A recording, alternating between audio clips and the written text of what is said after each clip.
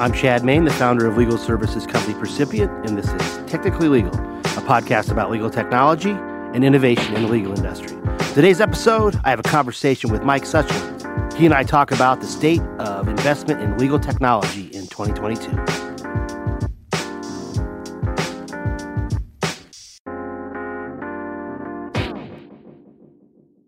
My guest today, Mike Suchsland, has been in legal tech before it was really even a thing. Literally.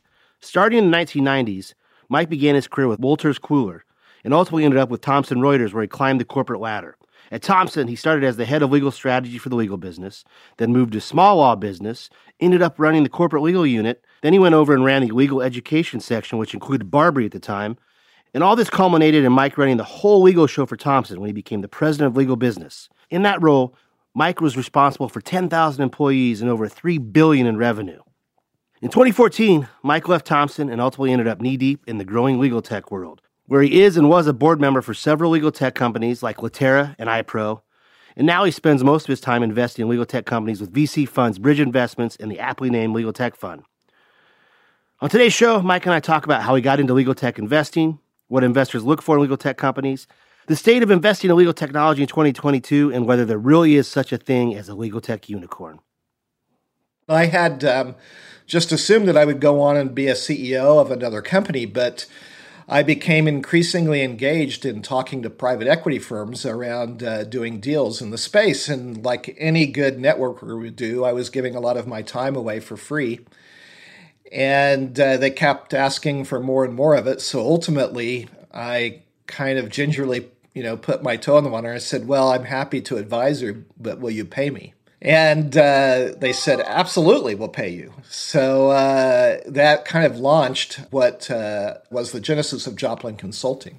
Which you still have. Which I still have. And so Joplin started out life doing M&A deals for private equity. And part of the value proposition with the private equity firms that I worked with was that if we find a deal, it's successful, and you like me and I'd like you, I'd love to be on the board of the entity that we acquire. So that led to several board positions over the years of companies that I worked with private equity on. Now, these companies, I know most have been legal tech, but was it solely legal tech companies that you worked with? Solely legal tech. And then parallel to that, I had joined a venture capital firm as a limited partner. And I just did it on a lark. It was a small investment, but I started attending their meetings and learning about venture capital. And then along the way, I had some former colleagues from Thomson Reuters that were interested in building a business, so I offered to invest in them. And as I learned the venture capital ropes, I became a more active angel investor. And ultimately, I set on a path with a couple of other partners to put together a venture capital fund. And we ultimately didn't succeed in raising the amount that we wanted to raise to support three partners focused on legal tech. But as we were kind of parting ways, I had sat on the board of a legal tech company called Q Discovery. They were owned by a combination private equity venture capital firm, and they said, come on to our venture capital fund as a partner. And this is Bridge, right? Bridge, right. Yep. Come on as a partner and you can help us source deals and participate in the process. So I did that and have had a ball having kind of an official capacity and platform to talk to entrepreneurs, learn more about what they're doing, and follow trends in legal tech. And it's a nice synergy to be participating both on the venture capital side and the private equity side, because many of these VC opportunities that are invested in early ultimately become private equity targets. So they become fuel for the private equity fold-in process in the larger entities. And you're still with Bridge, but you also recently joined forces with the Legal Tech Fund. How'd that come about? I did. So this may be groundbreaking in terms of me being a partner in two different venture capital funds. But it makes sense when you peel it apart, because the Legal Tech Fund is a much larger fund than Bridge and has the capability to lead deals at the Series A level. And Bridge is much more of a follower fund. So the way that we've kind of decided to work together is that in cases where the Legal Tech Fund leads, Bridge will be given the opportunity, if interested, to follow, and the resources of the two funds in terms of diligence and overall knowledge of the legal space can be combined. And it's better for entrepreneurs to essentially have two knowledgeable funds invested that have diversified experience than to just have one. So we think it's going to work. And LegalTech Fund obviously is focused solely on legal tech, but Bridge is not only focused on legal tech. So Bridge is focused on tech-enabled consumer as well as legal tech. And so there is a divided focus there. Those are the two legacy areas that they've had success in. And I think that was another reason that bringing the focus of the Legal Tech Fund is probably going to help Bridge as it deploys capital in the legal space, but is also focused on other areas. And you're still on a couple boards, right? iPro, and I saw SurePoint. Yep, iPro and SurePoint. iPro, e-discovery technology software, competes with some of the name players like Disco and Relativity. And then SurePoint is workflow in the medium law space. Sits kind of between Clio at one end and Elite Natarant at the other end. So kind of that medium law firm space. And we've had great success in building a book of business that the other folks haven't been able to penetrate. You've been involved in investment and building legal tech businesses basically since it became a thing, from the very beginning. So you've seen how things have changed. What's changed most? In 2021, what is different than it was in, say, 2010 or even 2015? Yeah, I mean, what a big question, because I think if you look back over time on the demand side, lawyers in 2010 really resisted the adoption of technology, and that's the simplest way to put it. And, attorneys are not trained as technologists. There's not a technology track, or there wasn't then in law school. There was not a positive track record on the role of technology in driving success within a law firm. There was investment in on-prem software to run applications, but the SaaS movement hadn't penetrated the legal industry to the same degree. There was still pushback in legal on SaaS because they were worried about security, which exactly right. I could talk about that one for hours, but we won't touch that. We won't touch that one. And, it's an eat what you kill environment. So particularly in smaller firms, the willingness to invest in technology really wasn't a proven model when those dollars were coming directly out of the dinner table in the lawyer's own income stream. So I think all of that success was breeding a certain degree of complacence in law firms that the existing model was working. And maybe there was some acknowledgement that the legal industry was behind the rest of the world, but there was not a significant spur for innovation that was occurring as a sea change moment, perhaps like it was where you have, Amazon Web Services and the like impacting the rest of the world. But you do have the advent of cloud-based computing, which removed cost and knowledge barriers. And I think the other force that happened is that on the supply side, the rise of legal tech investment. I'm a senior advisor to Warburg Pincus, which is a multi-billion-dollar private equity fund with a team dedicated to the legal space. And even when I left Thomson in 2014, I sat down with the Warburg Pincus folks and asked them about their willingness to invest in the legal space. And they said, we're not that interested in it because it's not large enough. And we really want to see, we want to dedicate a team and outside advisors into a space that's going to actually shift the bottom line for the fund as a whole, which was a multi-billion-dollar fund. And now, a short 6-7 years later, that has definitely happened. The amount of investment has skyrocketed, and we're at a point in time today where we have multiple unicorns that have emerged that would have been unthinkable even 5-6 years ago. Unicorns.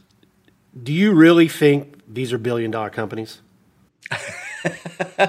You're putting me on the spot there, Chad. So I'll give you an answer with data.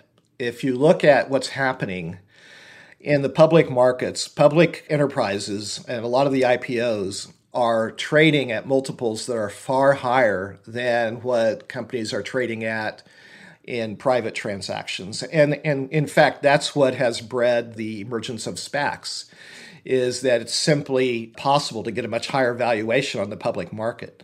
So you do have Disco trading publicly. You have, several other recent nascent businesses that have gone public.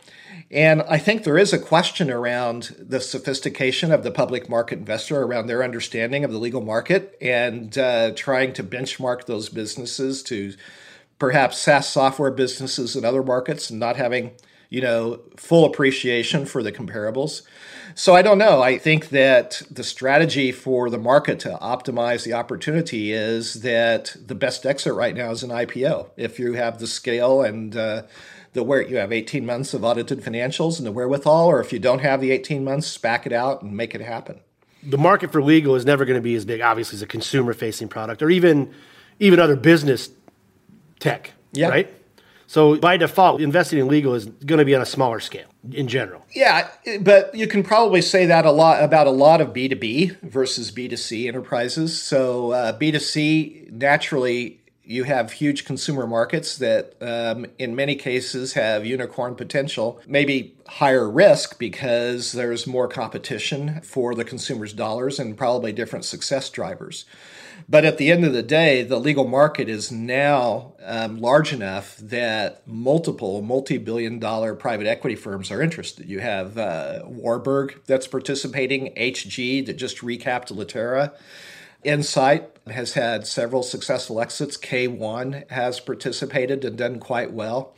So you now have the attention of players who participate across all markets focused on legal because they see the opportunity there. So sure, it probably doesn't have the vast potential that a consumer market does.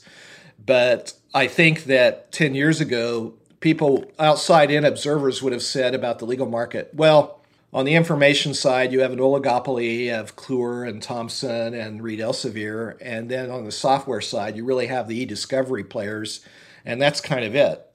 And now you have a situation where you've got contract management and you have litigation and transaction workflow. You have multiple blossoming areas of investment as law firms and corporate legal departments are in a race to automate and to manage process and workflows for quality and efficiency. And even within legal, there are some products that have broader appeal. To legal, like Clio comes to mind.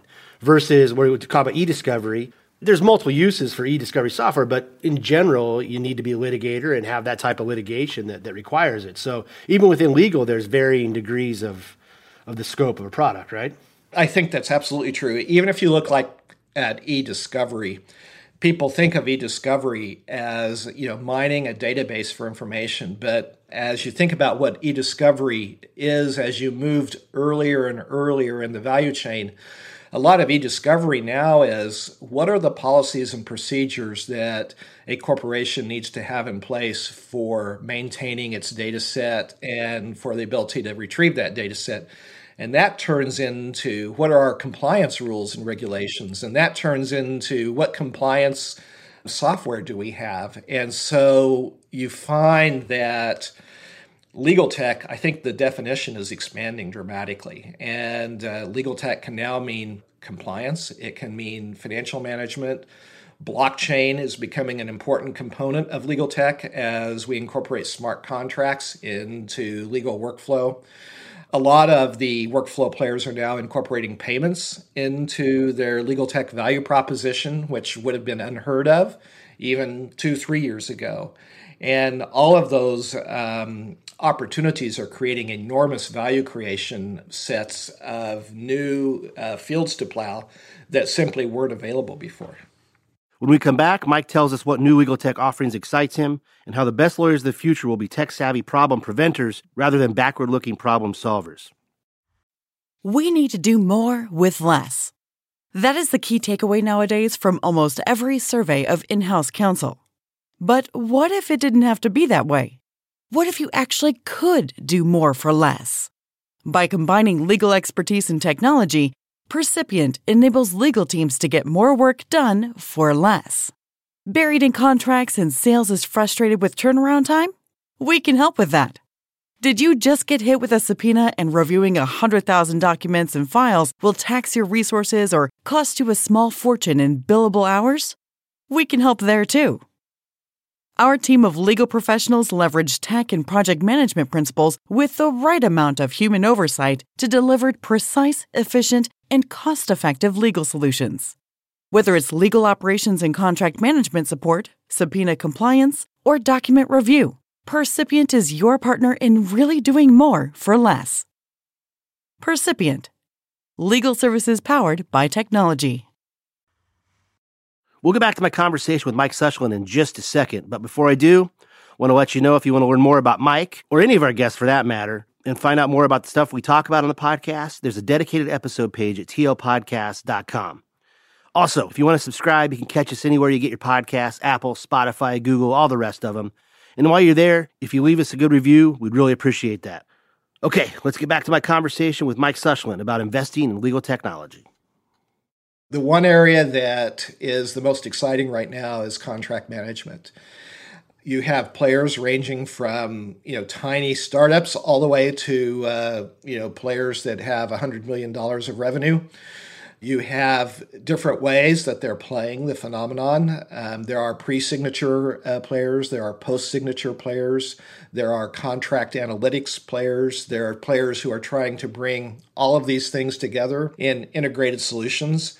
And I think contract management is kind of in the same stage that e-discovery may have been 5 or 10 years ago. Tons of players, lots of consolidation opportunity. Probably a few big winners will emerge at the end of the day that will be profitable and will become, Disco's already a unicorn traded on the public markets. And that's only one of 5 or 6 major competitors in the space. What's flying under the radar? What's bubbling up? What have you seen lately?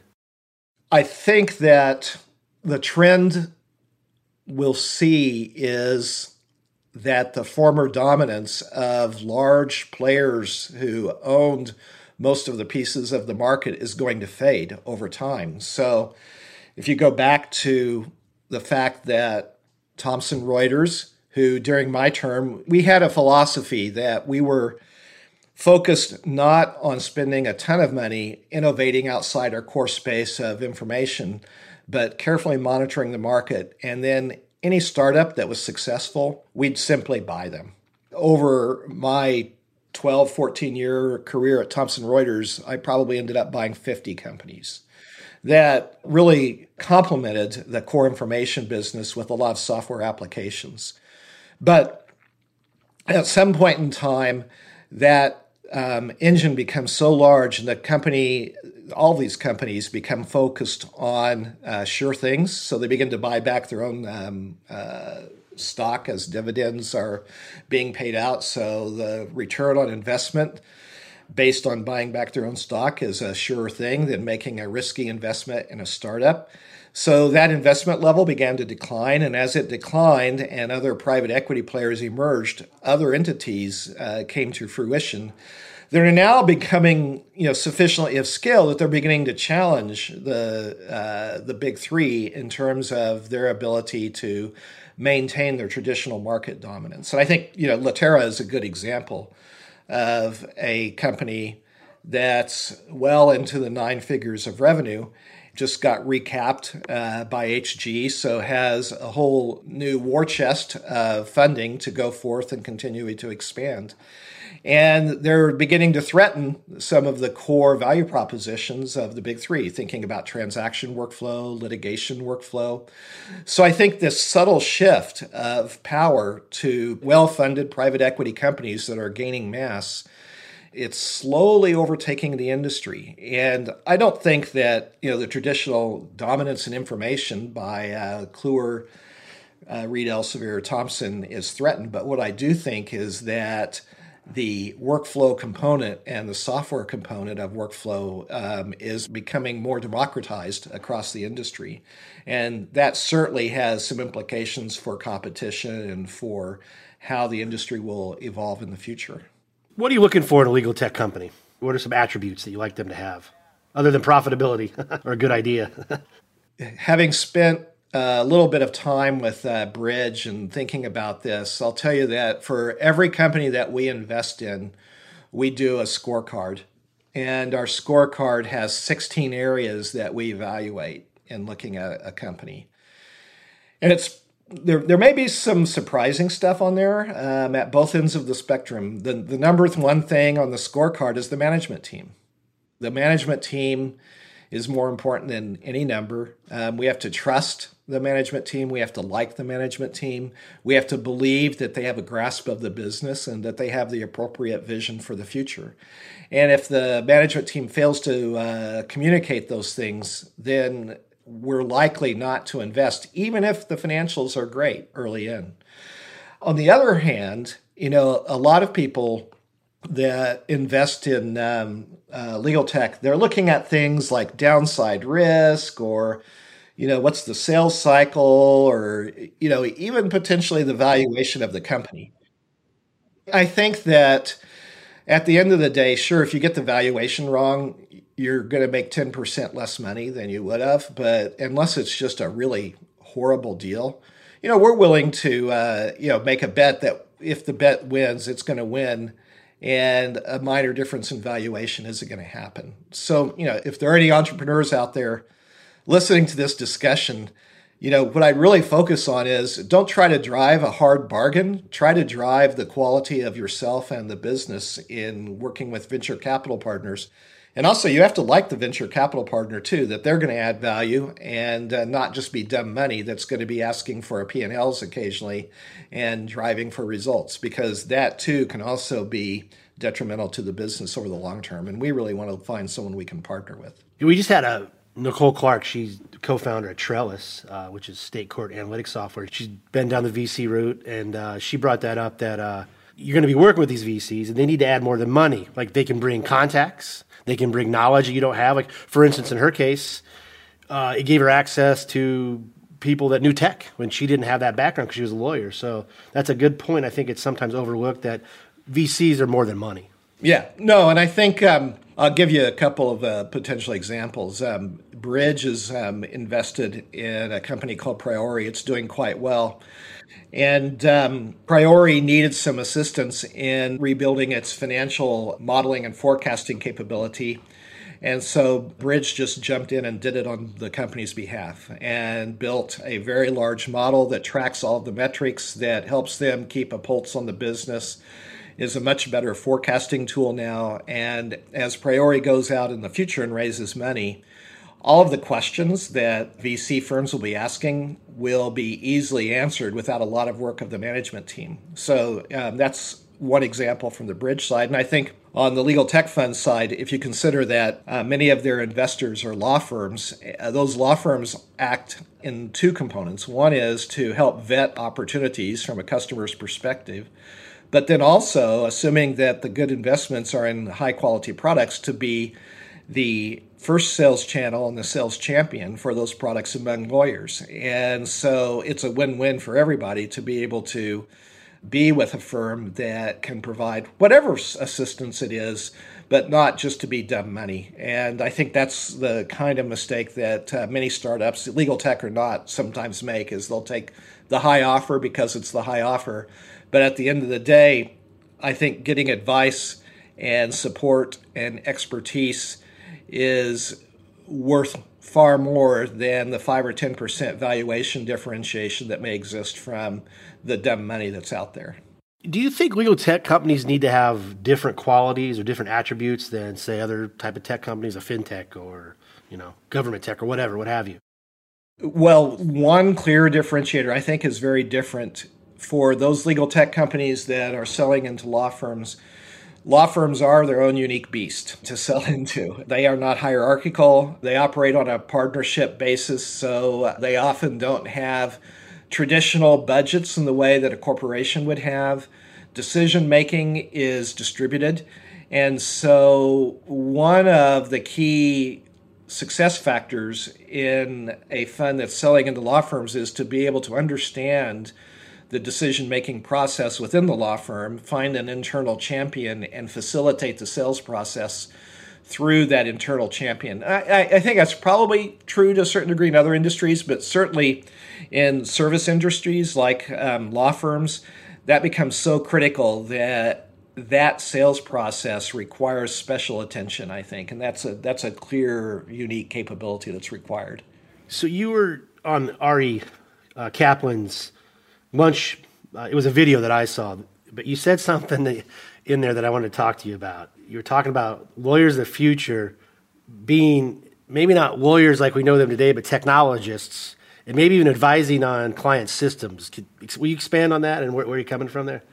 If you think about what's happening, there are three macro trends impacting legal tech. One is you have kind of this unprecedented collision and union between law and technology, and it's happening in all kinds of places. It's happening as artificial intelligence begins to make more educated decisions and also begins to facilitate low-end legal work that is so routinized that it is an underutilization of the capabilities and talents of a lawyer.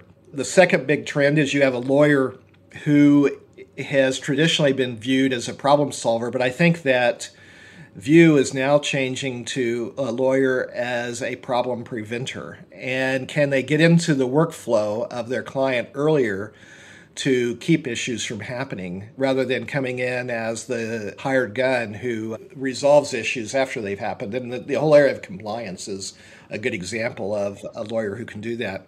And then I think the third trend is lawyers who are facile with technology. So as compliance is a technology-enabled and technology-focused area, the best lawyers are going to be those who have an understanding of the software and the workflow and the ability to dive in with their clients on how to create systems and processes and technologies to help that. So a lawyer today is going to find themselves transitioning from a lawyer who is supported by technology to the lawyer as technologist.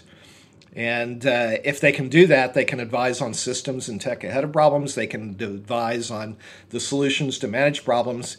And then, if all of that fails, then you litigate. But if you're successful, you've saved the company a ton of money in advance, and you've differentiated yourself from your peer lawyers. And then I think, probably the last thing in that string is that law firms are becoming more tech embracing over time. And, law firms have been, we started out this conversation, Chad, by talking about how law firms were slow technology adopters. And I think in the comparison of 10 years ago, the observation would have been that law firms are probably 5 years behind the rest of the industry in terms of technology adoption, just because of conservatism and lack of knowledge. And now they're almost there. They're almost even with the rest of the industry. Still probably a little bit of a gap, but getting there. But leadership and culture within law firms are becoming more tech embracing and more change accepting. And so as you think about the change that's happening, there's a different pace in the speed of tech than there is in the change in laws. And that challenge will continue to exist. So the lawyer as technologist will not only be able to solve client problems, but they'll be able to facilitate the internal change within law firms that's required to keep them even with the rest of the market. Mike, it's been great. A lot of good insight. People want to learn more about you. Where do they find you? Best way to reach me is Mike at joplinconsulting.com.